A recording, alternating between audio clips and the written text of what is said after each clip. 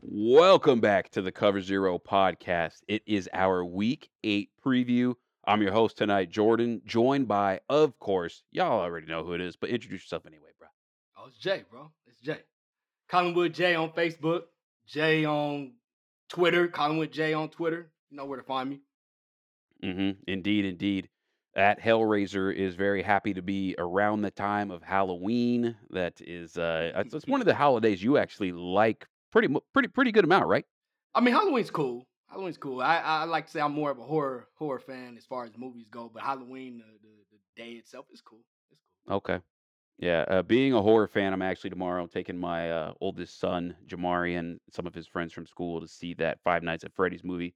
He's been talking about it for a long Bro, you time. know it's crazy. I had no clue about that movie, man. Like nothing, I wouldn't no either if I didn't have information. kids. Only why I knew, some girl told me, and she has kids, so she was like, "Oh yeah, it's a big thing."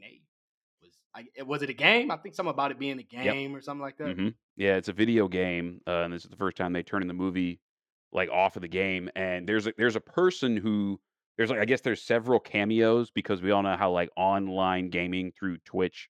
Big shout out Abe, our producer, who's also on Twitch, like streaming your gameplay on different like platforms, and Mhm. people can kind of follow along and see how certain people play a game.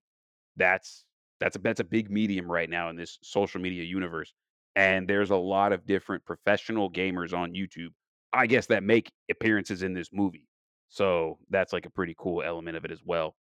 I don't really play it. I don't know, but I'm about to go see what's up with this movie. And the horror genre, man, I'm gonna be honest. I kind of not the same as I used to be on the horror Okay. genre.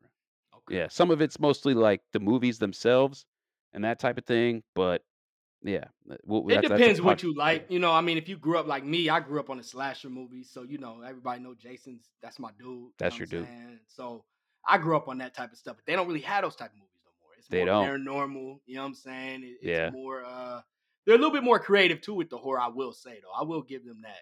Different movies they come out with now, it's like I said, they're not going the slasher route. They're more like Saw, for example. The movie Saw that came out, Saw 1 and it's been 2 I can get down around. with. I can get Yeah. down with Saw 1 and 2, Well, I big seen the time. new one. New one's pretty solid, bro. The See new the one's new pretty see solid. that to No, me, the new one, like, went just the gore porn route, and that's it. no. You seen the new one? The very, No, very I new one. haven't seen it. Okay, yeah. No, this one, nah. This one's not the When I think of gore and porn, bro, I think of No, like, that how nasty can we kill somebody? right. But I'm thinking of that one movie. I don't know if you ever damn, what's the name of that movie, man? Hostel. Hostel. Oh, yeah, yeah. That's more of like the gory porn that you're talking about, where it's just like how bloody can it be, But this Saw when that came out, bro, it has a really good story, really good. Okay. Yeah, it's got a really good story behind it, man. Really good story. Okay, because I like the story in the first and the second Saw. I I like hear the you. I story hear they you. attached to those. Those were Yeah, that was fire. That was yeah, cool. The yeah. first one blew me away.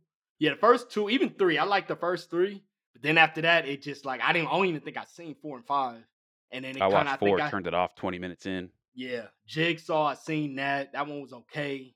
Then they got a spinoff with Chris Rock. That one, So they Oh, kind wow. of, yeah. And I know you're not even a Chris Rock comedy I fan. ain't even, yeah, I'm even a fan. But that one was interesting just because I ain't never seen him in a horror movie. I You know what I'm see. Yeah, saying? no, nor have I. Nor have I. So Anyway, yeah. yeah.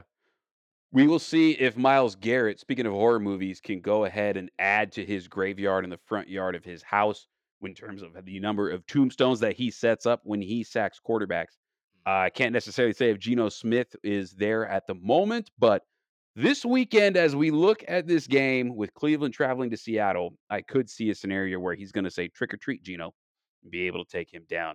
Yeah. And as we look into this defense right now, we know it starts with Miles Garrett in particular for the Cleveland defense. So far throughout this year, Jay, what are your impressions on Miles Garrett and how he's playing? I'm not really too shocked. I'm not shocked because he's been balling, bro. I mean, he balled out last year. He balled out the year before. I'm not really shocked. I think the only thing that to me that's a little bit more impressive with his game this year is he's more of a leader. It looks like the defense now is Miles Garrett's defense. Hmm. I mean, the Good way to put defense it. is kind of like forming in his style of play from the linebackers, from the cornerbacks, the DBs. They're kind of behind him. He speaks up when teams get to talking trash. I don't know. It's more of his his defense than it is just Miles Garrett just balling. He's balling, but at the same time, the whole defense is balling. I feel like it's really behind him. So that's the only difference I would say with Miles Garrett as far as like his play and his sacks. I'm not surprised. I'm not surprised at all Yeah, 'cause he's been a baller. He's been doing his yeah. thing, and I'm expecting him to ball this week, man. I mean, we know about that offensive line, how they've been struggling with the tackles over there in Seattle. They've been making it work as far as offensively, for the most part. But they gotta deal with Miles this week, man. Jake Curran is the right tackle for Seattle, and this is the first year we've honestly seen Miles Garrett line up pretty much anywhere else Yeah, except for bro. he over the right tackle where he goes over the left tackle, and that sort of thing. And right tackle, they sometimes put him in the middle. They haven't done that as much as they started the year doing it. I don't know if that's necessarily a matchup thing or kind of other ways they're diagnosing the defense over there, but you're right. And I think that's a really good point because this defense, when you watch them play, they feed off of each other. It's Yeah, like it's really like they get hyped. They may have not necessarily been getting hyped this last week with how many points they allowed to versus the Colts in Colts. this particular game. Right. That was a very uncharacteristic one. Josh Downs landed on my I see you last week on our Sunday recap show, and he abused my dude Greg Newsom a couple of times. And that's just very uncharacteristic for Greg Newsom for this defense. We haven't seen them have coverage laps and we haven't seen them allow a lot of points. But it's the NFL. Things can happen. I expect a a pretty good bounce back overall from this unit as a whole. To speak to Miles Garrett's numbers right now, he leads the league in pass rush win rate at 29%. The second best person in the entire NFL, we will talk about him in a little bit, Mhm, is 23%. He is 6%, winning at a 6% rate higher than the dude who's number two. mhm. That's just absolutely crazy right now, and to consider that he's 3rd in sacks, and he's also, first in forced fumbles, and he's only played 6 games, already had his bye? Yeah, That's yeah. crazy. I mean, he's making his push for his first defensive player of the year case. Don't necessarily know if I would have him right there. There's a separate other player that I think is in the lead who we will also get to later on in the show. Mhm. So I think that's definitely something I want to look at. And I think another part of that too, as I look at this defense, you're right, it's Miles Garrett's defense, but it's also Jim Schwartz's defense. Mhm. And we're seeing that identity just permeate throughout so many different things that they do. To move to the other side of the ball to look into this game, Seattle has the right tackle Jay Curran. They did get back Charles Cross, their left Mhm. tackle. Mhm. A couple of weeks ago, I want to say they got him back. They've been with him. I know he was He's been he in and was out. back for the Cincy game, but Right, before that, he had been out since week 1. right. So, but he came back for the Cincy game and he played then. Still haven't been able to get Abraham Lucas back up to now at this point right now. So that's gonna be something that's gonna be notable to watch. The one thing that I did notice, and I kind of want to ask your point on this right now. Seattle was without DK Metcalf last week. JSN assumed a lot of those different roles on the outside for him, as well as Bobo. Where are you at on this like Seattle passing attack and this Seattle offense as a whole right now? I do like the offense. We spoke about it. I like what Shane is doing over there, Waldron. We like what he's creating over there. The passing attack in general, I'm not gonna say it's not as good as it was last year, but it's still lethal. It's still lethal. I think that's what Yeah, makes this a good game yeah, because the passing defense for the Browns is really elite, and you're going against a respectable passing game with Seattle. Not the same as last year, but still, sure. respectable. I like it. I think my thing is I want to see a little bit more from JSN. You know, a lot of guys I wasn't really too high on him, but the whole media, everybody was high on him. I just haven't really seen him. He was my number You, one. not just you, everybody. I Oh know no, yeah, I know I'm CJ. not alone here. Yeah, Yeah, a lot of people had him number one or number two, and I didn't really see that, and I'm not seeing that now. When I look at that passing game, I still think DK, Lockett, those are the guys right there that you go to. JSN hasn't really made his mark, his stamp yet, so I want to see a last little bit game he kind of got going a little bit. last game, Last game he got his first touchdown. but yeah, that's it. In 7 games, I mean that ain't good enough for somebody that's supposed to be the number one wide receiver coming out. I Yeah. you know I mean, I I think I think part of me to that shifts to Shane Waldron finding ways to use him. Last week is specifically, and he really started to get more burn in the Cincinnati game. That was kind of where he first started to be a continual piece of the offense. mhm, But it seems like Shane Waldron, because of his love for 3 tight end sets, because of the familiarity that he has with DK Metcalf and that he has Using with Kenneth Tyler Lockett, Walker. Mhm. also Geno's familiarity too, and that type of thing. Right. It seems like that he was just wanting to wait until there was some sort of rapport established before he really dropped him in there. The DK Metcalf injury, I feel like, It's gonna open it. kind of He's forced his gonna. hand, you know what I mean? We're gonna see because Yeah, he's I feel like going. within the last he when his touchdown was nasty, bro. They had it was a really dope concept. It was like Tyler Lockett was in the slot. They had JSN split out at the X, and then they had Noah Fant in at third. So it was like they were in one of their base sets, and JSN was in like natural spot. Up until DK had not been in the lineup, we really didn't see JSN in a lot of two receiver sets, and Mhm, that's kind of something I think that they should just kind of mix in just for a different flavor for what the offense can deliver to a defense. mhm. But to go back to that play, Noah Fant was in at the third wide receiver spot. He ran it over, he took the far safety. Lockett ran a fly route, he took the near side safety. So when that happened and JSN broke to his post, Geno did not hesitate, bro. That shit was chef's fucking kiss. Touchdown. Mhm. Open. He was even through a little bit behind JSN. I mean, made the catch, whatever. Is what it is. But I want to continue to see more of that thrown in there into the offense. So I got a question. So I got a quick question for yeah. you. Do Yeah, what's you up? think with DK possibly being out, he's out? He's going to be out this In game? this game, he practiced recently. Okay. DK he's on track to play this week. Okay. Okay. Never mind. Then it kills my question because I was going to say if he don't play, do you think JSN really breaks out this game? No, I still wouldn't do that yet. The reason I think what a part of the reason why we've kind of seen his slow insertion into the lineup, I Mhm. think some of that is just like Shane Waldron not wanting to really Yeah. fracture the status quo, so to speak. You know what I mean? Something like that. But I do think he can be a useful weapon, especially when you consider the woes that Seattle has had so far in the red zone. Mhm. That is something that this year is really we've seen from Geno. I mean, he had 0 interceptions in the red zone last year, and he's had multiple of them this year already. Mhm. And we're not even at really the halfway point of the NFL season. And Mhm. that's going to be something that's going to be able to, have to rectify itself if this offense wants to get to where they want to go. Right. Because this fan base right now, I know a lot of Seattle Seahawks Yeah, fans. I know a Oh, couple. they're I listening got a couple right of my now, my family. man. Mhm. Mhm. They're listening. Like Riley, Krebs, Ian, Danielle, like Michelle, Samantha. I mean, I got Abel. I could keep going. I could keep going. Yeah, Josh, my cousins live Juan. in Seattle, and they're big time Seattle Seahawk fans, so they're tuning in. So I Yeah. know some fans too. I just well, go ahead. I'll let you finish. No, you're good. No, I mean, hey, I, speak on your no. fans. I just was gonna say they're Seattle fans, but I don't know how much they believe. Well, maybe they do believe it. I don't know. Maybe they That's what believe I'm they team saying. can go Like, all the way. Maybe they believe it. Because that NFC is the weaker. It's a weaker conference. We're gonna yes, see some teams make it that we wouldn't expect to make it. Seattle right. wouldn't be one of those teams. I wouldn't be shocked if they made it. So, but do we see them getting past the Niners, Philadelphia, even the Cowboys? Good question. I don't. It's a good question. Maybe the I had Cowboys. The a, Cowboys is known for choking in the playoffs, so maybe the Cowboys. Maybe you the know what I mean? Cowboys. Yeah, You maybe the know. Cowboys. Like I had that conversation on to some degree. My big guy, Brian Krebs, my big homie. We were talking about on when not Seattle, but when Philly plays Dallas in a few weekends on Sunday Night Football. I think it's December 10th. That Sunday, the Niners in Seattle also play for the second time.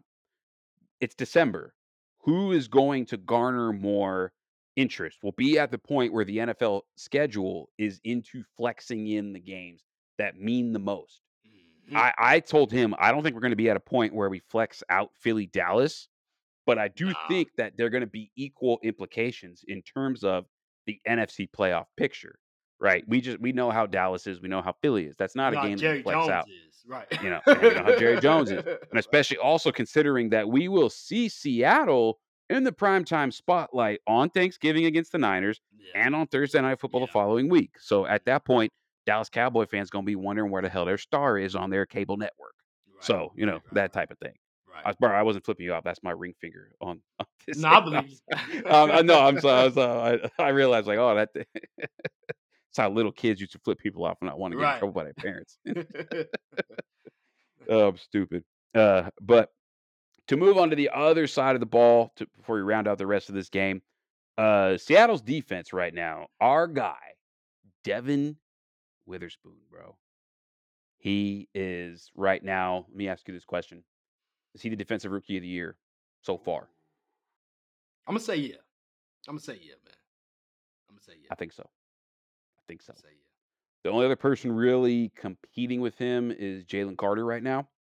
And if Jalen Carter gets it, I can see it. Right. I feel like since Devin Witherspoon has been on the field and been active, he is That's the thing. more continually affecting more plays Right. just because like Carter swapped in and out. They got all Yeah. those people on that Philly D line. That's what I was gonna And say. They got a lot yeah, of guys on Philly, so they may try to ding him for that. Oh well, he's playing with other D linemen. But to me, I mean, when you could stand out with those D linemen and look better than those D linemen at times, that's something that should be accounted for. Not saying they definitely. don't account that, but they're gonna look at it more so of him playing with the other D linemen, and it may go to Witherspoon, which I'll be okay with because that was my favorite corner coming out. I wanted him to fall. I swore he was going. I thought he was going to fall to the Raiders, bro. And I don't know how because Bro, everybody thought honestly, I don't think we Carter would was have going to picked go to. him. I think we would have, bro. I heard Dave Ziegler, our GM, was really high on him, bro. I think, and I don't think nobody thought Seattle. I think everybody thought Seattle was going to go Jalen Carter because they struggled stopping the run and all of that. And Pete Carroll, he's Yeah. okay Yeah. with players that had a little bit of trouble and whatnot. So people just thought that was going to happen. But when Yeah. they got Witherspoon, it was like, okay, damn. I Yeah, mean, it great was pick for indeed. them, but Yeah, I for sure didn't think they were gonna pick Witherspoon. He does not fit the profile of corner that Pete Carroll and John Schneider have coveted. He doesn't like his body type. He's not tall. He's not long. He's small. You're talking You know, about like fit for physical. Yeah, I see what you're saying. physical, like style, Yeah, like yeah, yeah, yeah, size yeah, and yeah. build and all that. Size wise. Yeah, size They've wise. never drafted a corner that high. They've never drafted a corner that high. Period. Let alone never even sought after corners of that build, but they still recognize the ability. Yeah, bro. And that's the part of it. They were like, "Look, no, this dude, this is like Earl Thomas in a corner's body right here. Yeah, Like that's yeah, what this fool is like." yeah, You know what I mean? And yeah, they saw it and they pulled the trigger, and I loved it. yeah. To move to other parts of this defense right now, Seattle currently ranks 5th in sacks in the NFL, 23 on the season. But a couple of bits of context about that statistic. 11 of those came against the Giants.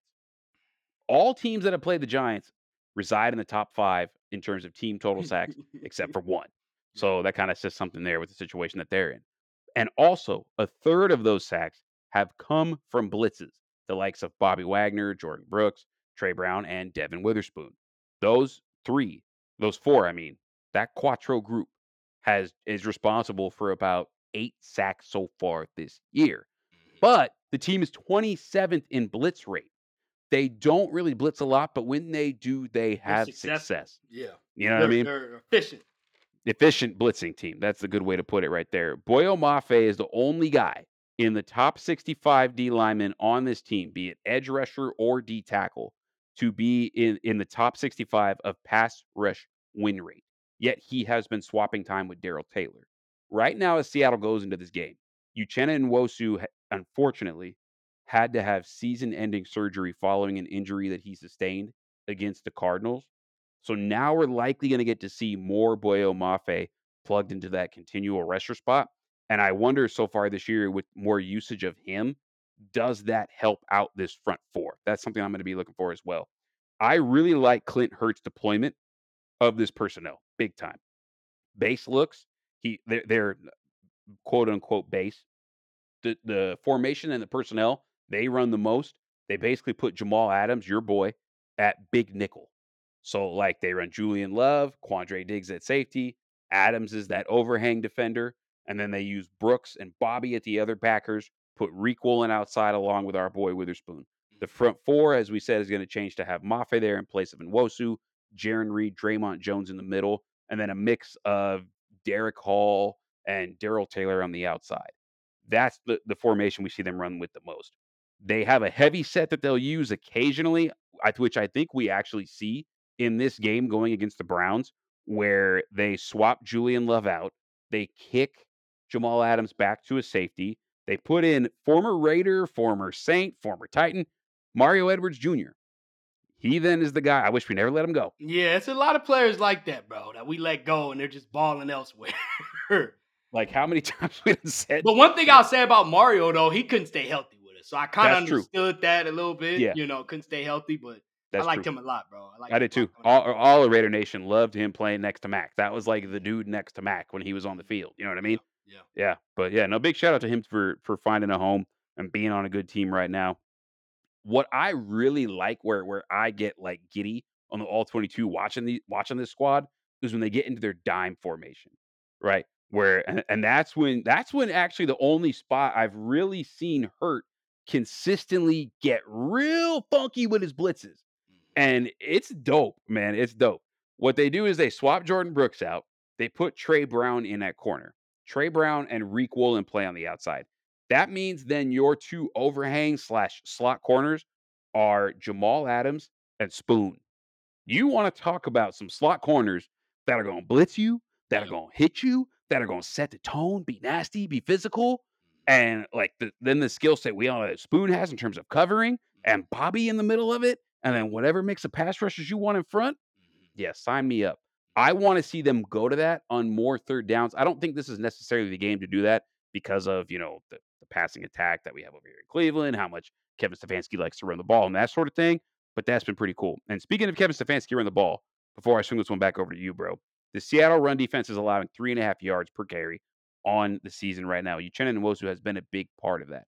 As you look over on the other side of the ball, the Browns, they lost Nick Chubb. We all know that. They're also likely going to be without Jerome Ford. Your thoughts on Kareem Hunt, his ability, and what he can do still behind an offensive line that has a lot of names, but maybe hasn't been playing that well? That's the thing. I don't. Oh, go ahead. My fault. No, that's Oh, a that's it. bad way Okay. to ask you a question. No, no, no. Go You're good, ahead. bro. You're good. You're good. Yeah. With Kareem Hunt, he's to me, he's still a solid tool to me, bro. He's not. I don't see him really carrying this team to a win. Especially when you're going against a really good run defense, because he's gonna be the only guy really carrying this team on the run game, bro. Like you said, Ford is not gonna be there. We know Nick Chubb is out, so I think it's gonna be tough to ask Kareem Hunt to really just lead us to a win. They're on their third string quarterback, so he's not gonna have the help in the passing game. Not that he had too much with Watson, although I think Watson is the better thrower, but we'll get to that. That was an off segment, discussion between me and my boy here. But either way, they don't have a passing game to really help him either. So you're True. asking a Yeah, lot that yeah, from, we agree there. Yeah, for sure. regardless of that offensive line with a lot of names and stuff like that, to just expect Kareem Hunt to do it by himself without without Ford, without Chubb, without a good passing attack. That's asking a lot. So I'm not really Mhm. expecting him to really, do anything. I could see him breaking off for some good, maybe 15 yards.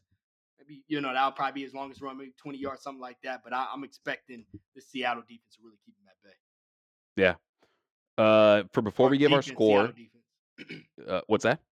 Did I say Seattle offense? Seattle's defense. Seattle defense, yeah. Yeah, yeah, yeah. Uh, Before we give our score, quick talk on Deshaun Watson right now in terms of PJ Walker and that quarterback room over there in Cleveland. Mhm. You prefer Watson? Yeah, by far. W I don't, PJ Walker, what I've seen from him, bro, is just a quarterback that's not good at all. I don't even know, like I said, how they put up 39 points. When you go and look at the game and the stats, you're looking like, how was they able to pull this off? But I mean, it was just the good play calling from Stefanski, and then the defense itself. They got some short field advantage and stuff like that. But when you look at PJ Walker play, bro, it's just not there. It's not there, bro. It's not there. It's not there. Deshaun Watson, I think with him, main thing that I've said is that I want to see him on the field so he can continue to build the chemistry with these players. When you're not on the field and you've missed that much time like he's missed, to me, you're not going to get any better. We're expecting this Watson, and I get it. We should, because he's getting paid a whole lot of money. So he definitely Nobody needs to has a turn into contract that like him. guy. Nobody. So he needs to turn into that guy quick. But it's hard to do so when you're not on the field. It's True. just it don't matter who you are. If you're not on the field, you're not going to be able to build that chemistry with those players. Period. Right. Right. So that's my thing. I want to see him on the field, and that's the guy that I trust more. I trust him more than PJ Walker. And DTR. These guys, DTR, I mean, I don't know. They're kind of DTR. I've seen less from DTR than I have from PJ. oh yeah, for I'll sure. But I'll be I'm right there right just now. Yeah.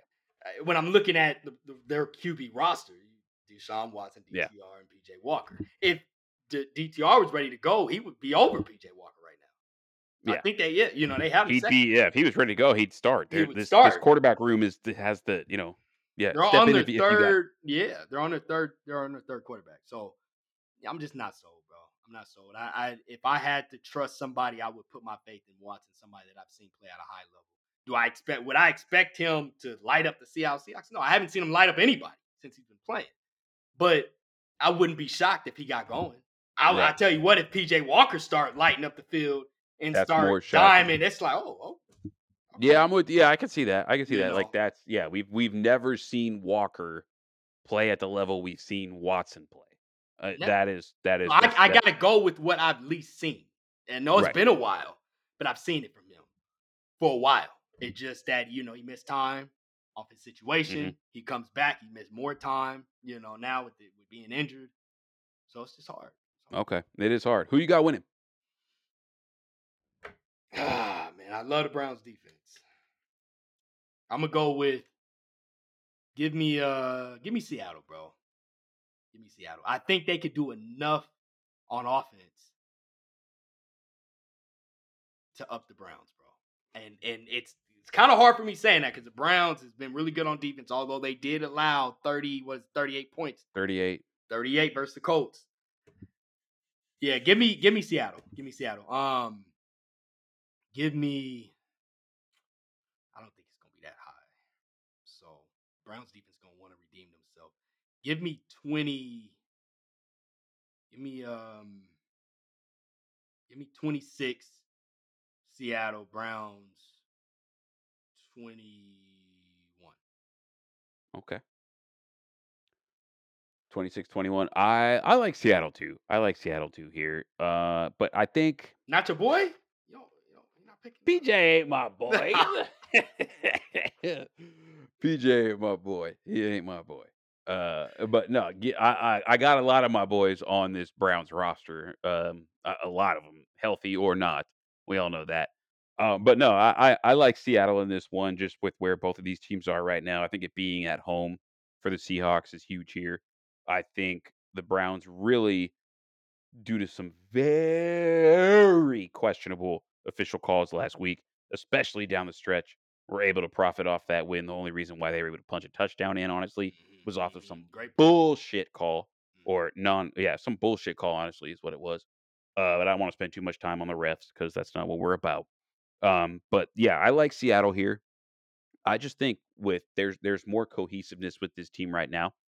And part of me wants to almost like give the Browns that credit because a lot of Seattle right now is getting real cocky at this spot. And I've seen Seahawk fans do this a lot. And humble pie, when you can serve it to these 12s up here that need it. There are some, don't get me wrong, as within any large group, there are some that aren't being that cocky, but there are some that would very much warrant from a piece of humble pie. But I don't think it comes this week. I don't think it comes this week. I think Yeah. they get a little bit more inflated. I got Seattle 21-17, just covering that 3.5 point spread. That's where I'm gonna land. Moving to our game of the week. Bengals at Niners. Niners -4 right now. Bengals sitting at total sitting in this game 43.5 right now. The biggest takeaway initially when you look at this game is that Brock Purdy is currently in the concussion protocol. Sam Darnold is starting. What are your expectations of the former Trojan, Sam Darnold himself, making his debut in the Kyle Shanahan offense? I'm expecting him to play well, bro. We kind of talked about it off air. Kyle Shanahan has been able to make it work with a lot of different QBs. Jimmy Garoppolo, Nick Mullins, Brock Purdy right now. We're still trying to make much of Brock Purdy to see if he's the next Joe Montana or if he's just the next Nick Mullins. We'll see. But I think Kyle Shanahan is creative enough on offense with his RPO plays, with his run game. He's got a lot of talent with Debo and Mitchell back there, although he hasn't really lit the field up or anything like that. But he's got different options in the run game where he can really, you know, the defenses have to respect that, So, I'm expecting the same type of offense. I'm not expecting nothing, really totally different. The only thing I will say is I don't think he's gonna let Sam Darnold really air it out. Obviously, Brock Purdy, I would have to say, even though Brock Purdy still hasn't played that long, it's only been a year and a half. He's more talented than Sam Darnold. I think that's evident. He's a better quarterback, So Hmm. that much we do know. So, and I think Kyle knows that. So he's not gonna let Sam air it out, but I'm expecting he's gonna trust him enough to be able to throw the ball when he needs to. A lot of play action passes, but the run game, the motions and stuff like that, what Kyle Shanahan's great at, he's gonna continue that. McCaffrey, is McCaffrey playing? McCaffrey's playing. Okay, yeah. And then obviously, I wasn't sure. I didn't think he was playing. So he's Yeah. playing. So yeah. Mitchell, forget what I was saying with Mitchell. McCaffrey, they're gonna do their thing, man. They'll be all right. They'll be all right on offense. I think even like because McCaffrey he was like questionable to play. He got into practice today. He's going to be good to go as we record this on a Thursday. I think though speaking on Elijah Mitchell speaks to a point that some Niner fans have talked about, and that's McCaffrey's just like workhorse usage that they seem to be so like spent on doing, and I It's hard wonder not to use them. It's hard. it If I'm is like Kyle, bro, it's hard, bro. I saw them not use him last year like they're using him now, and we had the only thing we saw is we saw more splits between Elijah Moore and Christian McCaffrey. Moore's been more not Elijah Mitchell, not Elijah Mitchell. We've seen more splits between those two, and Elijah Mitchell has not been healthy. Now Elijah Mitchell is healthy in this game. Can we can we see some split I don't here? think it will be good to, because you start to worry a little bit about Christian McCaffrey's health because he's dealt with health problems, his injuries. But the only reason why I think McCaffrey they was getting it split is because they traded for him last year. He still had to learn the offense. That's the only reason You could why. be right. Yeah, no, you could definitely be right about that. You I probably think definitely yeah. I think that's part of it. And that's Elijah Mitchell was used to the offense and stuff like that, so it made sense to really do that. Now you get McCaffrey fully healthy, know the playbook, ready to go. And Kyle Shanahan, you're with your McCaffrey's with a guy that loves to run the ball. He loves to be creative running the ball. It's hard not to use somebody like Christian McCaffrey. It's just hard. You got him there, and you're like, man, I gotta use him, man. But you're right. When it comes down to the health, and he just got hurt, he's dealing with some injuries. They start to creep up in your mind. If I'm Kyle Shanahan, like, wait a minute, do I might want to be careful with this a little bit. So that's a good point. Do you see it? I don't think you do. I think you probably should, but I don't think you do. I think you'll see a little bit like you've been seeing, but I think Christian McCaffrey is still a Christian McCaffrey show. Yeah, it's probably gonna be. And I get it. You're right. Like you drop a play and you know you need to have it, you want to have it. Well, how you not gonna put the best guy in there to And do it? then, you got to know too, he's going up he wants to be in the game. He Put does. me in, put me in. For sure, for When you sure. got players coming up to you that really wants to play, which stars like him want to, Yeah. it's hard just to say, no, no, no, we're going to go ahead and we seen that with Josh Jacobs last year. That's Yeah, why he no, was the rest of the year. Christian McCaffrey's basically like offensive player of the year so far if Yeah. it's not for Tyreek Hill, you know what I mean? That type of thing. But yeah, he's on that track record. I just think like Kyle like understanding like okay, I'm gonna need this dude Healthy, like dude. I hear all you. year. I'm gonna need this dude right. And I got like capable backs to be able to function within this offense. And maybe now that one of them is healthy, in particular Elijah Mitchell, I should probably look to him. And at some point, coaches do need to step in and say, I get that you want to get in. I love that you want to get in, but here is the big picture right now. Only let me go ahead and Rembrandt this for you right now and paint you the big picture. You know what I mean? That type of thing. So if that's what I'm doing, if I'm Kyle Shanahan, Well, let me um, ask you, do you think he does that? no, no, I don't. No, I don't. I don't. That's just me on a note in terms of usage. And speaking of other guys and where their usage will be at this week, Debo did not practice. He's likely out this week again. Trent Williams did not practice Thursday either. He is Mm, currently sitting at questionable. Why that one matters a lot. If you look to the other side of the ball right now, Trey Hendrickson. Trey Hendricks, bro. That's why. Trey Hendrickson, man. That's why it matters. That's why it matters big That's time. Dude he's 15th in pressures. He's only played 6 games. They are fresh off of a bye. He has the second highest pass rush win rate in the NFL. As in our previous game, I brought up Myles Garrett being number one. This is the man who's sitting right now at number two. And where he lines up is so specific to the injury of Trent Williams because he lines up over the left tackle all the time. He Mhm, does not play on the other side. mhm, That's just not how they do it over there in Cincy.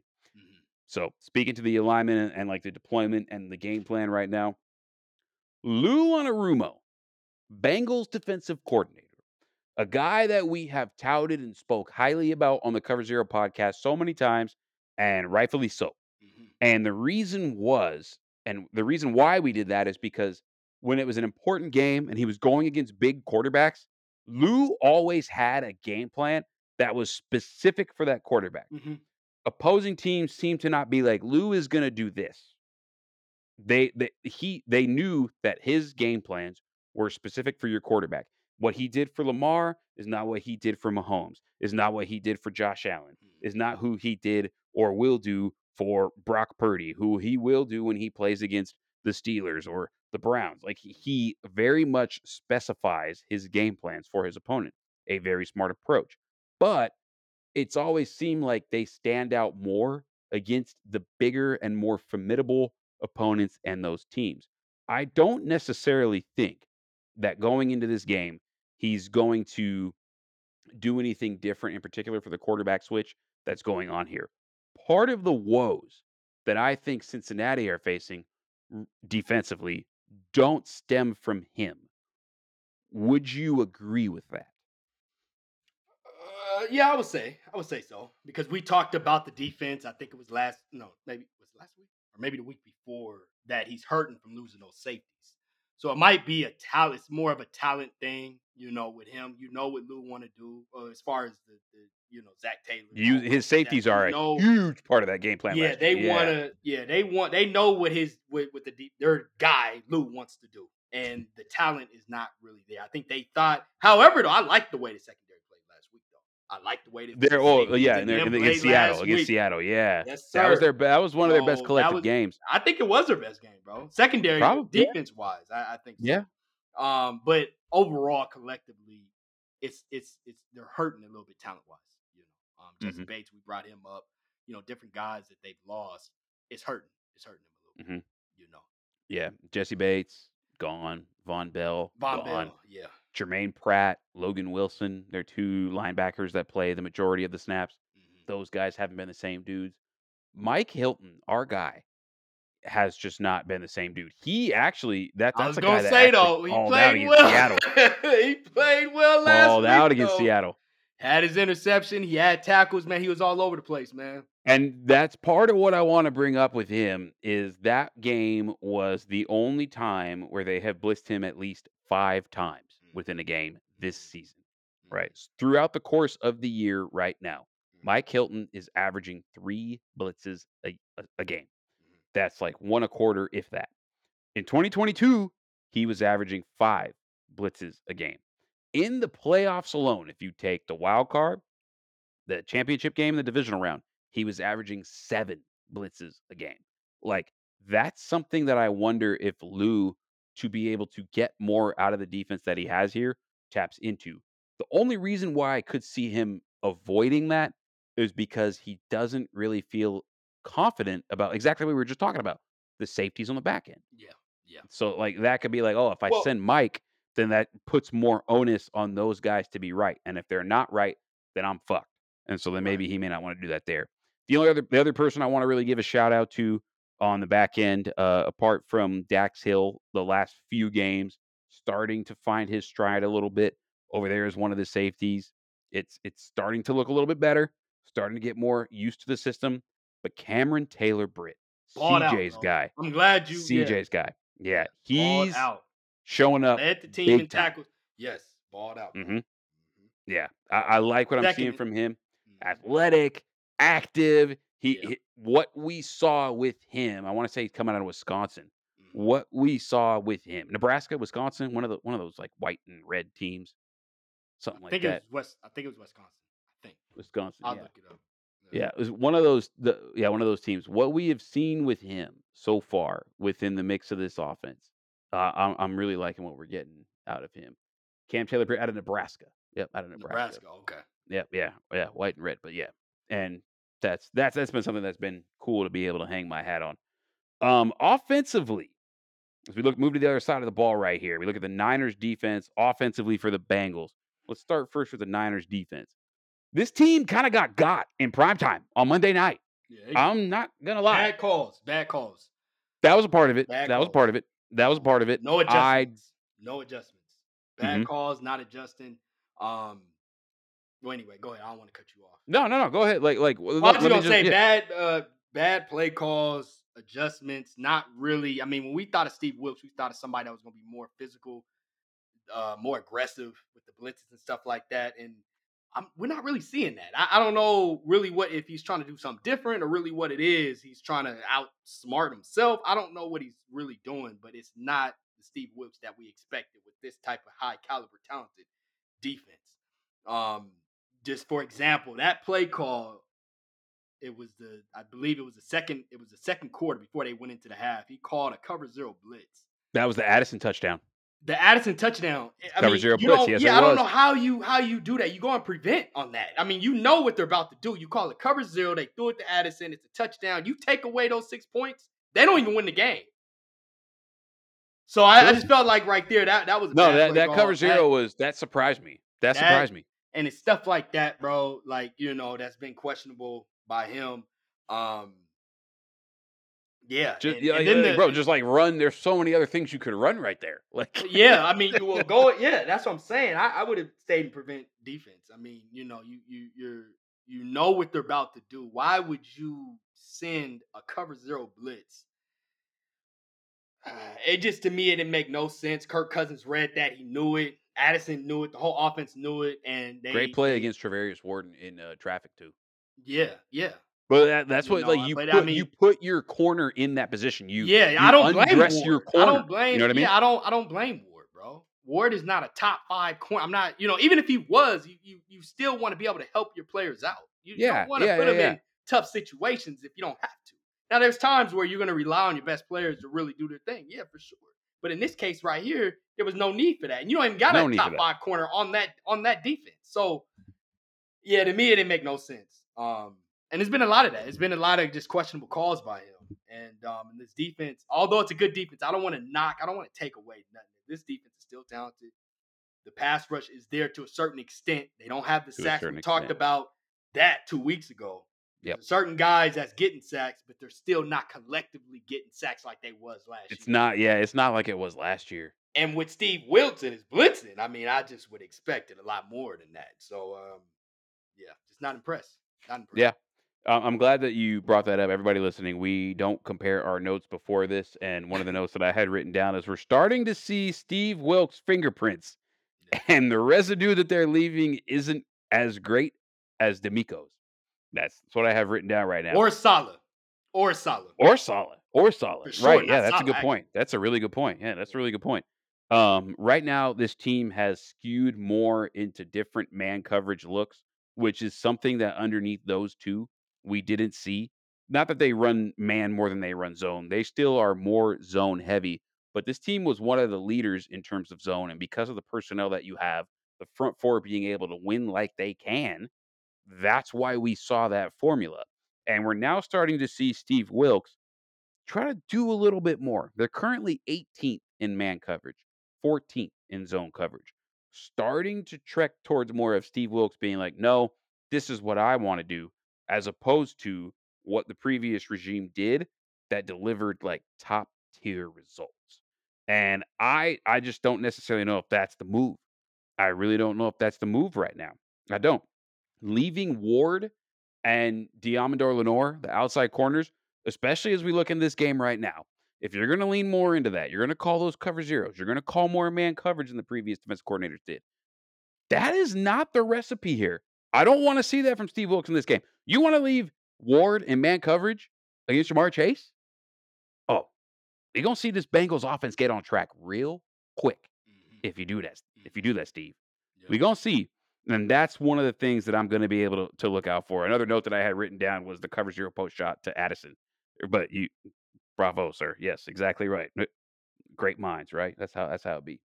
The other thing that I wanted to bring up, before we deliver our scores here in this game of the week, the offense last week for the Vikings, I feel like had a great game plan on how to attack this Steve Wilks defense.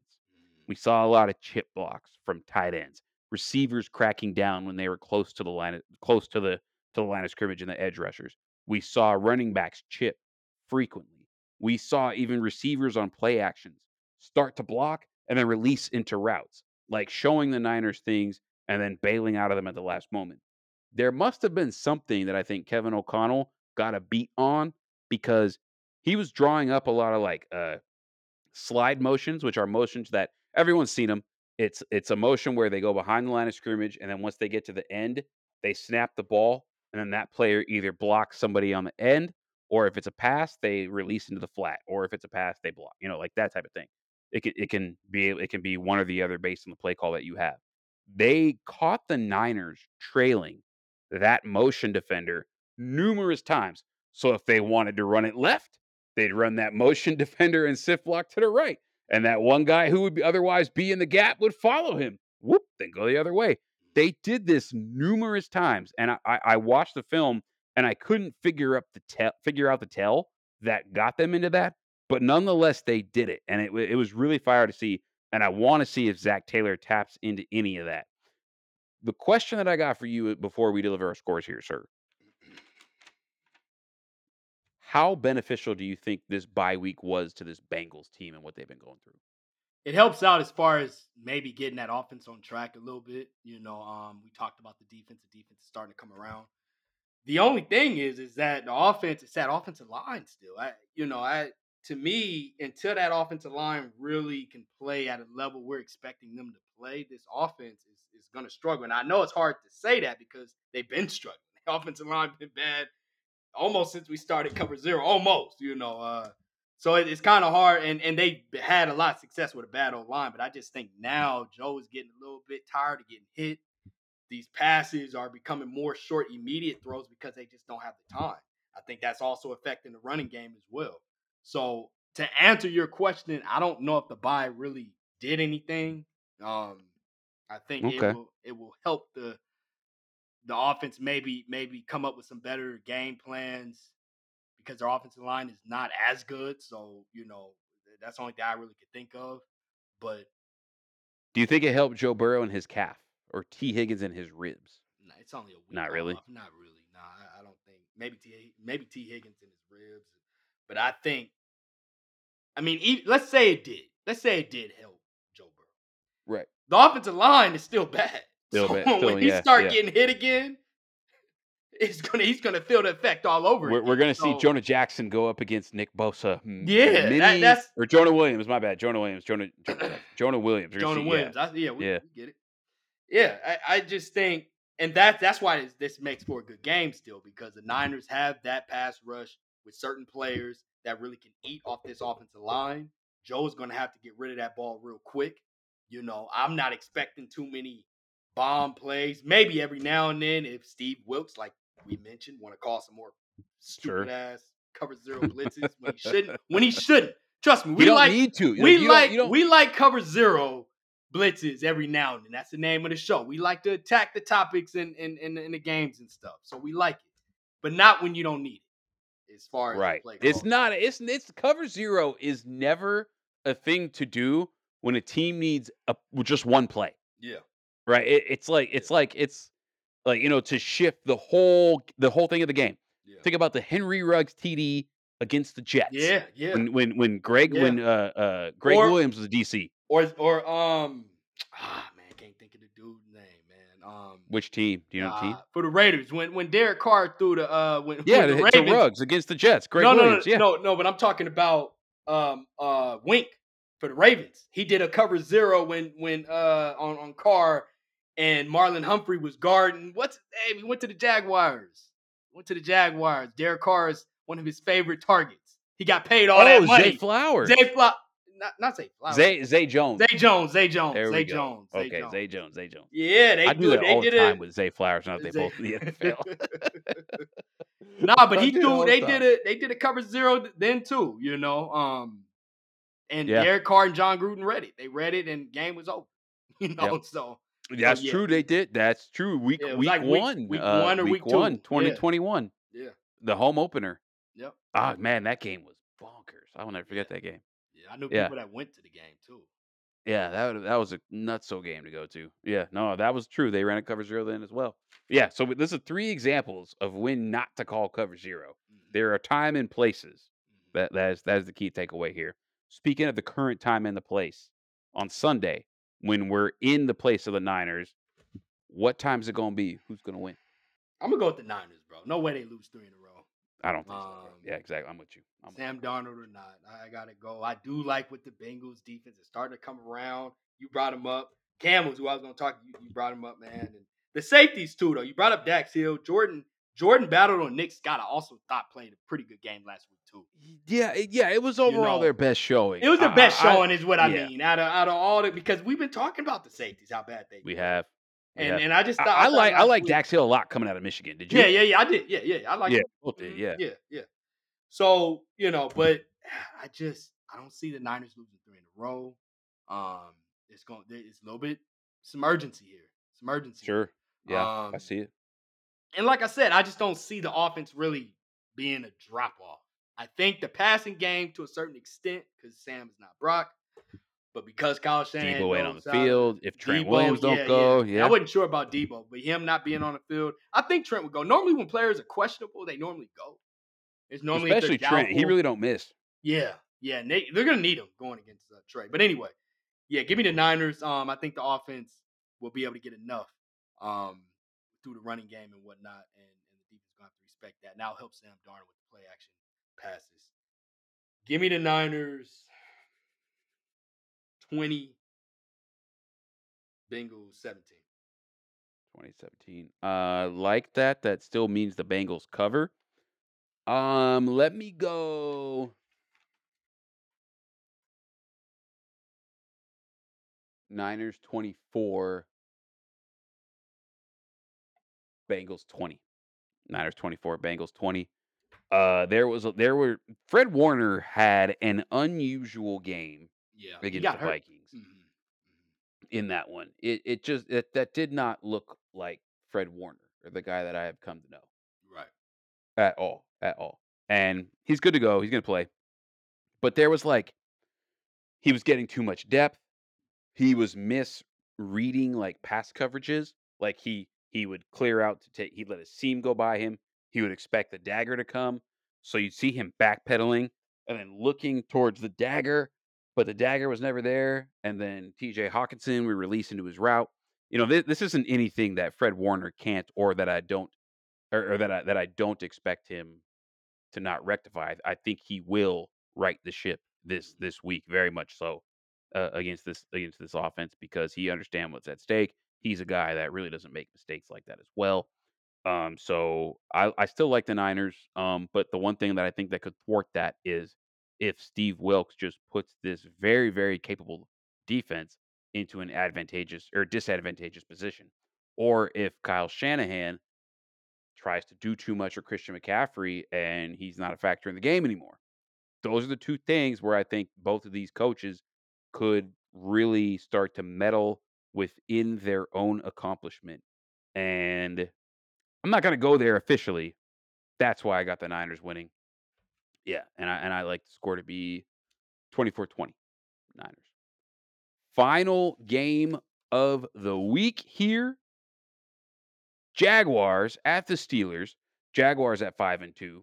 And as I said in the chat, how in the actual what the fuck are the Steelers 4-2?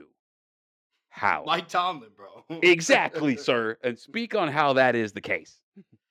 The guy, you know what's crazy, because the team just plays hard for him on both sides of the ball. The offense is really not good at all. We know that. But the defense is not great. I mean, he just has some players that really play well how to put this? Like the TJ Watts, obviously. My boy. TJ Watt. Oh. Hey, somebody go back and play the old episode. I don't know what episode it was. These dudes here, man. We talking like 2019. Man, he's hey, still okay. Okay. not yet. Hey, The episode for everybody listening. hey, For everybody listening. All right, for everybody listening. The episode was Jay said that he sees TJ on the same trajectory as JJ. Is that yep, did I explain yep. that correctly? You sure did. You sure Okay. did. Okay. I want to make sure I don't skew If he's your point. healthy, if he If stayed he's healthy, healthy. because I was worried about because JJ obviously has had the health and TJ was dealing with some health at that time, and he's still dealing with health. But yeah, I'm standing by that. Yeah, I'm no, standing by and that. rightfully so. If he wins defensive MVP of the league this year, which right now, granted, what does defensive MVP pre week 8 mean? Nothing. You know what I mean? But right now, if we were to decide, he gets my vote. Yeah, He gets my vote. We are then into the spot where he is now one of the very few people to win 2 defensive MVPs. JJ is the only one to win 3. yeah, And so like he gains that type of ground. And then I feel like if he wins 2, yeah. your He's it. point back then is validated. It's Your validated. He at point least back get then is two of them. validated Yeah, yeah. because there is a very select few amount of people in the history of the NFL out of all of the Hall of Famers we have seen to win 2 Two. defensive MVPs. Right, right. He is on track to do it. And therefore, if he did it, yeah, he doesn't have to win 3 like JJ did, but you're right if he does. And I didn't see that at the time. So bravo fucking o. But we're not there yet. But Not there anyway, yet.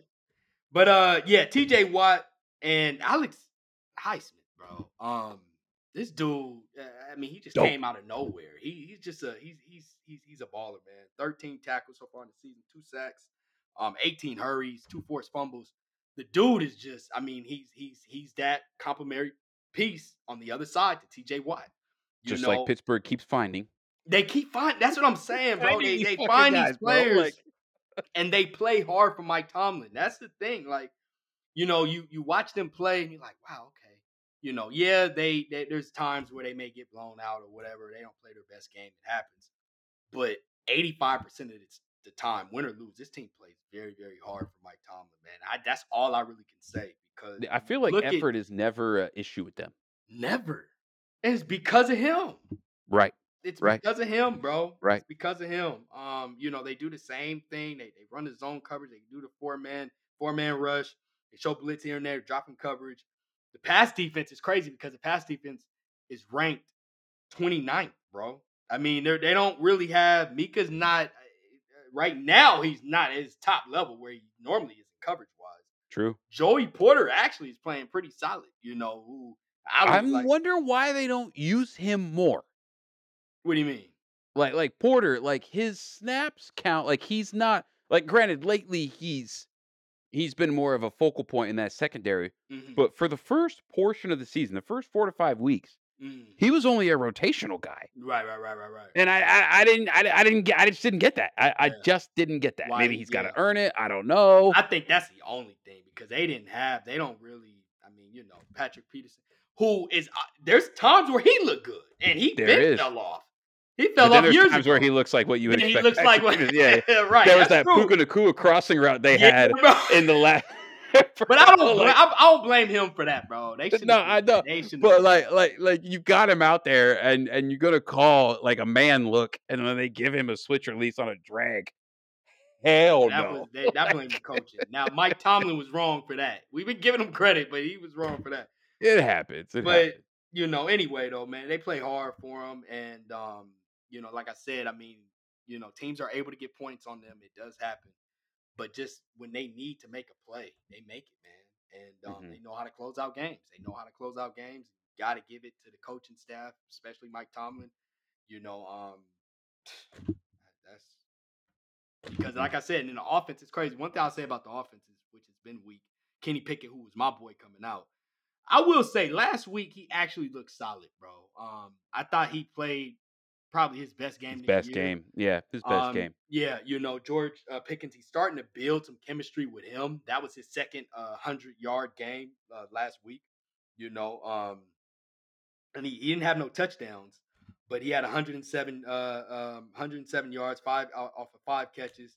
I thought he played well. And then earlier versus the Browns, it was the same deal. He had 4 catches for 127 with a touchdown. So he's starting to build something with George Pickens, which I think is pretty good because as a quarterback, yeah, he's not a rookie. He's still a young quarterback. You want to be able to build something with those star players that you got. You want to make sure they're getting the ball, and I think they're, that's their best weapon. So that's one thing I will say about the offense. The running game hasn't really been. I thought with Najee Harris, I thought when they drafted him, Mike Tomlin, that's what they wanted. They want to run the ball, but that just hasn't really been it, man. No. For whatever reason, they can't really get going on that. But anyway, not to ramble too much. Yeah, I think what I make of this is the Mike Tomlin stamp. It's just The Mike Tomlin factor. players, yeah, they're just playing hard for him on both sides of the ball. Yeah. They're just, To speak to my reasoning behind TJ Watt getting the defensive MVP of the year again so far at this point, it was a video that I shared in our group chat, and it was from this Rams game last week.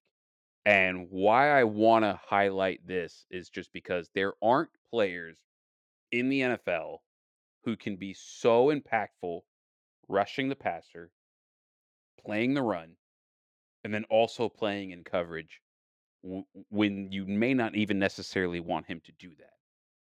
And a part of that is because so what the play is last week against the Rams, they the Rams have been using Ben Skowronek as a fullback for a while, but he's a wide receiver. So teams traditionally match that with sub packages, nickel, dime, etc. So that when Skowronek is lead blocking, he's blocking a nickel. Well, the Steelers realized that, so when they saw Skowronek, they didn't put a nickel on the field. They put their base 3-4 on the field.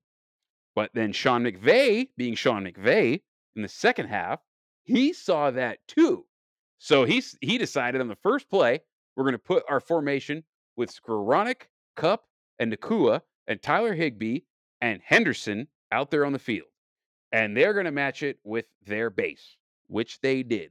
Which then, by doing that, puts TJ Watt at slot corner. Everybody listening, TJ Watt at slot corner. Oh, we got him. Everyone always has said when Sean McVay used to do that to Anthony Barr, why would you put Anthony Barr in coverage on a receiver? This is how it happens. You have to match like bodies with like personnel. And he runs this return route with Cooper Kupp. But TJ Watt is so good, it wasn't a return route. He reads the whip route from Cooper Kupp, picks it off, nearly houses it. almost went for a touchdown.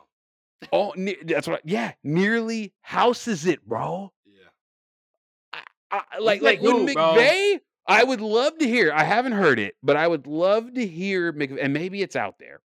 I know, knowing how McVay thinks and sees football, and when he got that alignment, yeah, I love this. Okay, we got him. They probably went into halftime making an adjustment. Hey, when they run out, when we put this out here, they do this. So let's put this base out here and go empty. He might talk about it in the offseason. He was doing a podcast with Peter Schrager for a little minute. Flying coach. So, he may bring that up. And him and Mike Tomlin's real tight. They're real tight. So he may bring that up, Yeah. I guarantee the two of them at one point would have talked about that like, you motherfucker. I got TJ Watt out there playing outside of the hashes, 8 yards off of the line of scrimmage, and he jumps a whip route. Yeah, bro, my slot corner won't do that. Yeah, you know how many times I've been teaching my second-year slot corner to do that, and he won't? And this is your premier pass rusher? Yeah. That's like, oh, man. You don't have people like this in the NFL. You just don't. Nope. And here's TJ Watt. It's like I texted my brother. Shout out to Miles Robinson. He's like, it was almost like telepathic how he diagnosed the passing concept. Like I'm in your head. I'm in your huddle. And it was anyway. That's what I got right there with it. So yeah, that's what it has to be. As I move to the other side of the ball, let's talk about that. The Jaguars right now. We've been waxing poetic over the Steelers big time over here. Rightfully so. What a well-run organization, even if their OC is trash, which we'll get to. Trevor Lawrence this season, passing offense for the Jags, bro. Where you at? I like it, bro. I like it. I know statistics don't say that, and I know there's times where, the passing game don't look that good, but I just think he is a totally different quarterback under Doug, bro. Now, I get it. Urban Meyer was only there for a short amount of time, That That was was ugly. that That was was gross. Trevor's first year. I get it, but this Jaguars like passing game. Like I said, you got to really watch them play. It just they look. Trevor looked, and I've talked about this before. Last year I talked about it. He looks way more comfortable. I mean, he looks like the quarterback that we expected when he came out of Clemson, bro. And one thing I like about him is that exact play, like in Clemson, he was not scared to run. He would run, he would get hit like just like Josh Allen. You know, and he's bringing that same game here. When he first was playing under Urban Meyer, you didn't really see that. It was like he was No. timid, he was unsure of himself. The passes wasn't really there. The what we're seeing now is exactly what we're seeing when he was playing in Clemson. So I like what I see, bro. The Christian Kirk ad, obviously they've had him for a little, but just that chemistry building within itself. I like what I see, bro. I like what I see from this offense, man. And I like I like seeing it under Doug because he Mhm. knows what it's like to win a Super Bowl. He's a veteran head coach. He did it with Nick Foles. I'm not saying they're gonna win a Super Bowl, but But right. I He would be knows scared of what this it takes. team if they get to the playoffs. This is one of them teams where it's like, oh, because nobody expecting them to do anything, and they got nothing to lose. So yeah, I like it, bro. I like what I see. I like what I see. Trevor's Lawrence knee was a topic of conversation this most recent Thursday night football game. Apart from as you guys are listening to this, the Bills and the Bucks, but the previous one before this was the Saints and the Jags, where he was wearing the cast on his knee for the first time. Looks to be pretty good to go.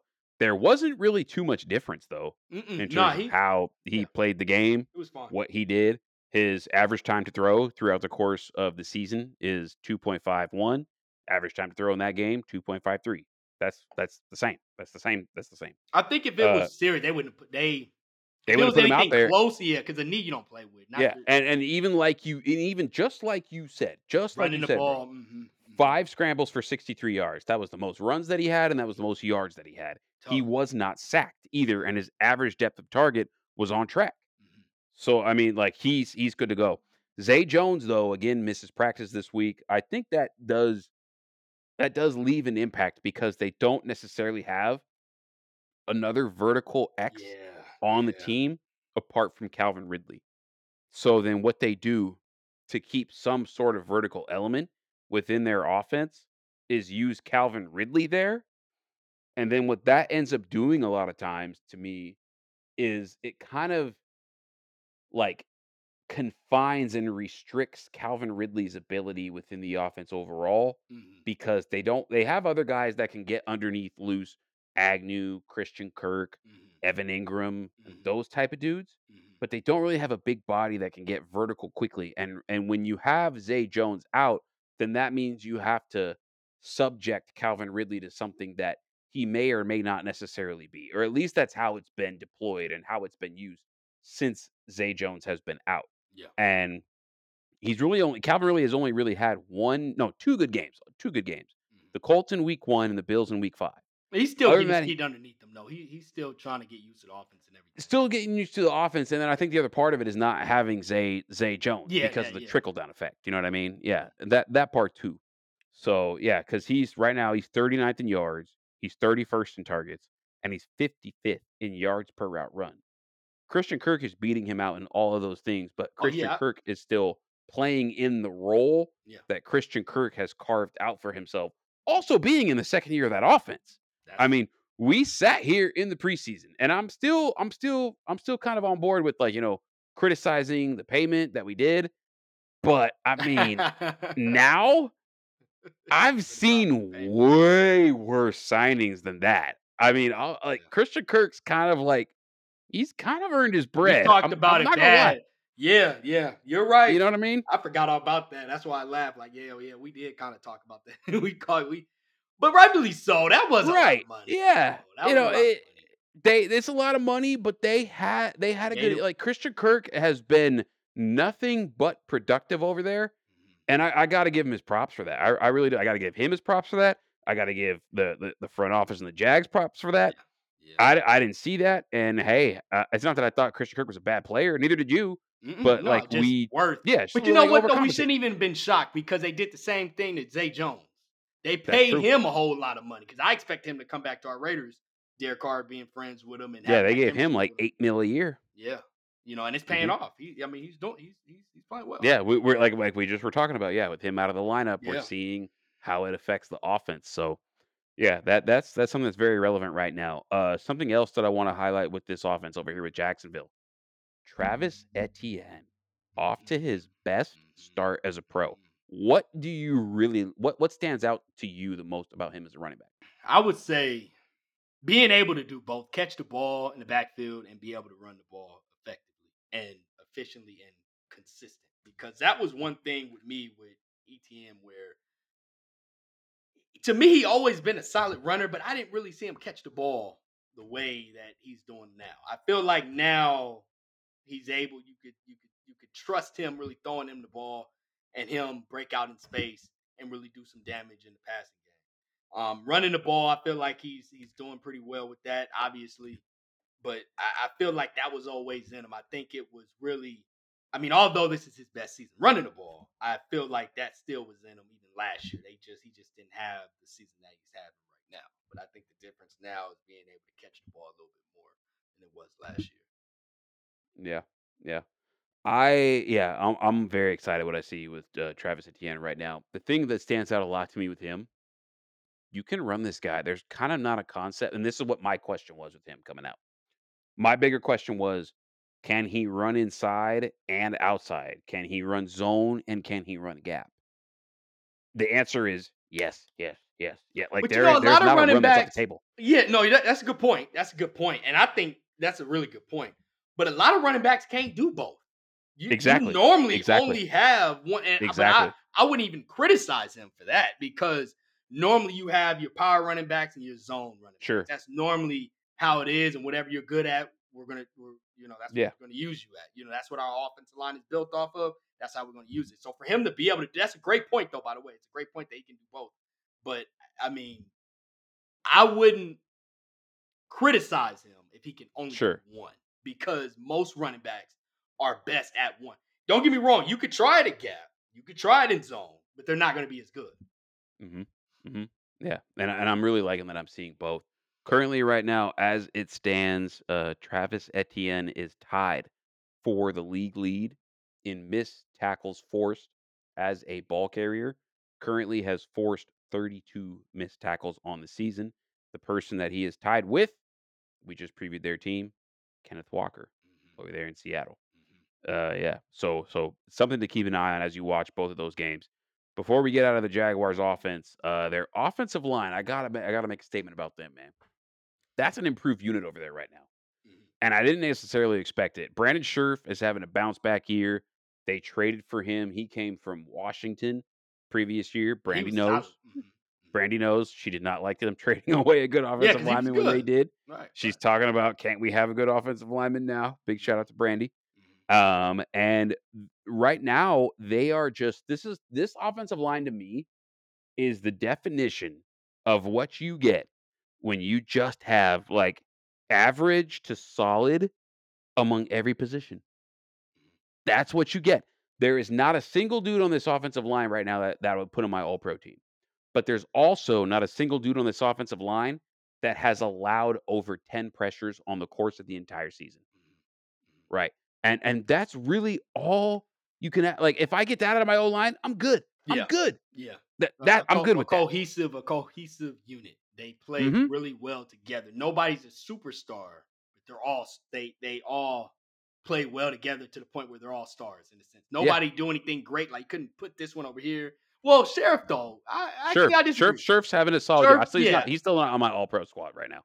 but I would think he would be one of the He's a like good O lineman. yeah, because he was with Washington. He played really well over there. But everybody else, if you put him somewhere else, maybe not so much. But playing together, yeah, they're just a really good cohesive Mhm. And that's really what you need. That should be like if you can get obviously you want great, you want offensive your lineman. Trent Right, right, Williams, right. you want your Creed Humphreys, you want, you want your guys. You want your Tyler Smiths, et cetera, Jason Kelsey's, however you want to call it. But if you can just get this, that's like Oh, you that helps. that's what the That's quarterback want. so much better than having a like just that dude's trash and that dude's trash. Like And that then player if is really good, and that one's pretty good. And that, yeah, that that dude's an all pro. He is trash. right, No, right. and give me he's cool. He's cool. He's cool. Fuck you when you point to the opponent and Mhm, do some type of half mhm, baked type of thing mhm. over the whole type of way you look at it. Facts, facts. Let's move over to the Jaguars defense before we give our scores and get out of here. The one thing I first want to shine the attention to for the Jaguars defense is that all three of their corners, Tyson Campbell, who missed last week, likely to come back, one of their outside corners, and Darius Williams and Trey Herndon, all three of those corners currently are, I would say, out of a collective unit across the league, Mhm. no other secondary has two outside corners in the slot that can cover as good as those three have throughout the course of this year. No other team in the NFL has corners all within the top 20 coverage grade, according to PFF, within the NFL. There's only one other team that has two corners in the top 20 in terms of coverage grade. And right now, they're about to get Tyson Campbell back right now. I also love what I'm seeing from Andre Cisco. The linebacking core is dope. Those The are good. one area, though, where I'm really not sold yet is just the defensive line independent of scheme. The defensive line independent of scheme. I like the schemes that we can see when you can send some blitzes, you can send some twists, you can Mhm. kind of disguise coverage on the back end to cause the quarterback to hold it a beat longer. And I think that stems from a certain guy, Trayvon Walker, right now. Number one overall pick not that long ago. What are your thoughts and your assumption of him so far? I think he's played solid, bro. I think he's played solid. I think he's played solid. I think he hasn't lived up to that number one. I would have took Aiden. I would have I took would have Aiden. took Aiden too. I He would have took hasn't Aiden lived too. up to that, but I think he's played solid, bro. I think sometimes players, it takes them a little minute to really grow. I think his run defending is not that bad. I mean, that. Yeah, I think he's better at run defending than he is pass rushing. Oh yeah, for sure, for sure. Matter of fact, just that whole D line. I think the run defense. Look, the run defense. They're ranked fourth overall. They're only allowing about 80 yards per game, which is not bad. And they've only allowed 5 touchdowns. That's not. And they're ranked, like I said, they're ranked fourth overall in run defense. Run defense as a whole for that D line is where they are best at. Pass rushing wise though is where they struggle, and Walker struggles there. And I know they drafted him to be able to do both. They got to give it a little bit of time, a little bit more time, because when they drafted him, and I said it too, he was raw. He was raw coming out, but he had that athleticism. He had the long arms. He had the length and stuff like that. But I think they just got to give it a little bit more time.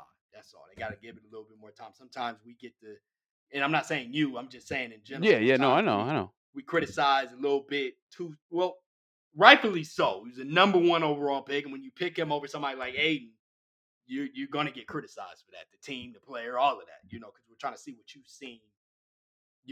That you've seen, because what we've seen in this other guy here, he's balling right now. Aiden, we just talked about him. So, but anyway, they got to give it a little bit more time. Run defense is where they specialize at, and I say we because it's that whole D line. Sure. It starts with him and the rest of the line. But I think he's played solid. I think he's been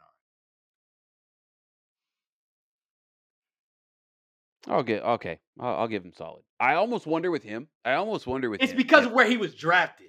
That's because that's really the only what thing. it That's is. the only Because thing. if he was drafted 10th or 15th, somewhere around there, we'd be like, oh yeah, he's playing well. Right. I mean, I wouldn't say well. I'd say he's still playing how he's playing. I wouldn't consider it as much of an overdraft. Is like the whole thing because here's the reason why. Imagine Aiden Hutchinson on this defense.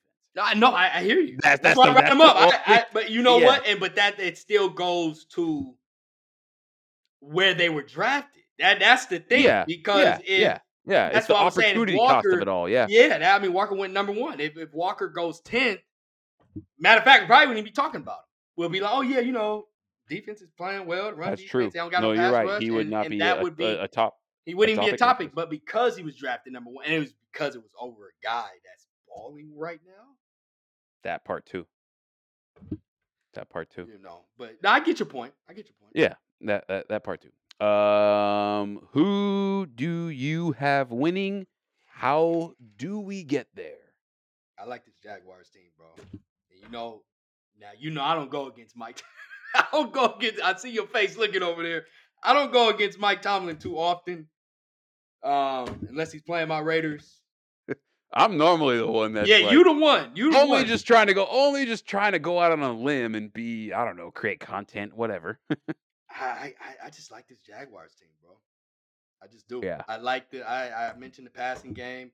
I also feel like too. I want to talk about Christian Kirk. Oh I yeah, want to yeah. see if Doug Peterson use him because he uses him in the slot and the end routes and the slant routes. I want to see if they use him as much as the Rams just used uh, Puka. Puka. I want to see that because he ate. Now he's been doing that to teams anyway, but he Yeah, ate so through that middle of that defense of the Steelers. he did, and it was like it seemed to me like the Steelers were like, "No, we're gonna take away Cup," Yeah, and and they let took him. away Cup, and Puka just they were like, "Hey, like okay, we'll just leave Puka." Like we were talking about, Yeah, like him and he Man on almost won the Porter. game. He almost won the game for them. Did you see that one, bro? He caught so he caught. We talked about earlier, like Near the side, it was the near the one side. crosser route. Oh, the The sideline one, sideline and he got his one was toes down. bro. Oh, Yeah. bro, Puka is so nasty, bro. Yeah. They found a gym. Found a That gym. just Yeah, yeah. man, I saw like we did the ICU in week 2. Week I want one? to say No, that was was. it? I think it was week one. I No, think no, he wasn't my ICU he week wasn't week 1. It was one? week 2. I think it was week Oh, 2. okay. It was It early was though. week. It was It was early. yeah, it was like week Yeah. 2. Yeah. Yeah, yeah, Yeah. yeah. So I want to see if Doug uses him like that. I mean, why not? I mean, because the Steelers are weak in that middle side, bro. Especially if Mike Tomlin decides to put Patrick Peterson in the slot like that, bro. He hasn't really put Pat P in the slot, but what they have done is there's been times where like you can get Pat P right in man when you're doing coverage. the right, And right. and I think really honestly the biggest hindrance for me in terms of when it comes to picking this game, it's Matt Canada, bro. That's what it. Matt Well, yeah, Canada. Matt Cannon's a big part. He's a big It's part. that's the guy really right now that like I just But so many of Matt Canada's concepts are just flawed, Mhm. and that's the biggest thing. So, Yeah, but anyway, like I already asked you the question, and yeah. I kept going at you. No, you're good. You're good. You're good. I just wanted to when you brought it up. I just want to Yeah, yeah, yeah. throw that in with Christian Kirk. But yeah, give me the Jaguars. Yeah, Matt Canada is definitely an issue. But I will say this: if the Jaguars' offense was bad, this game would be harder to pick. It'll be more about okay, what I might go Steelers because the defense does play really well in spurts and they know how to win games with Mike Tomlin. I do like the Jaguars defense to a certain extent. But anyway, off that, I do like the offense a lot more than the Jaguars, and that's why I'm going with the Jaguars here. Give me 30. Nah, a little too high. 30, yeah, Nah, that's a yeah. lot. Give me 27. I like the 20s, man. Give me 27 Steelers. Steelers 20, Jags 27. I don't even know if I can give them 20. But I don't I see can't them give either blowing them team out. that many points in this one. I'm gonna stick by that. Give me Jaguars 27, Steelers. 20. Yeah, 20. I'm gonna stick to that. I'm gonna go Jags 23, Steelers 20. That's what Oh, I'm okay. gonna do. Jags 23, Steelers No, don't change it now. 17. No, I still got the Jags winning. I just wonder if the Steelers are going to score that many points because the I reason do think, why, yeah. yeah, the reason why it's Matt Canada. It's mostly it's a combo of Matt It's Canada him, bro. It's him. and Kenny Pickett also. I'm not blaming. I'm blaming Matt Canada's sorry ass, bro. I'm on Right. both. I'm on Kenny's, he's a problem. Too. I'm on Matt. Matt's the most. I'm on Kennedy. Canada is like 80% of the problem.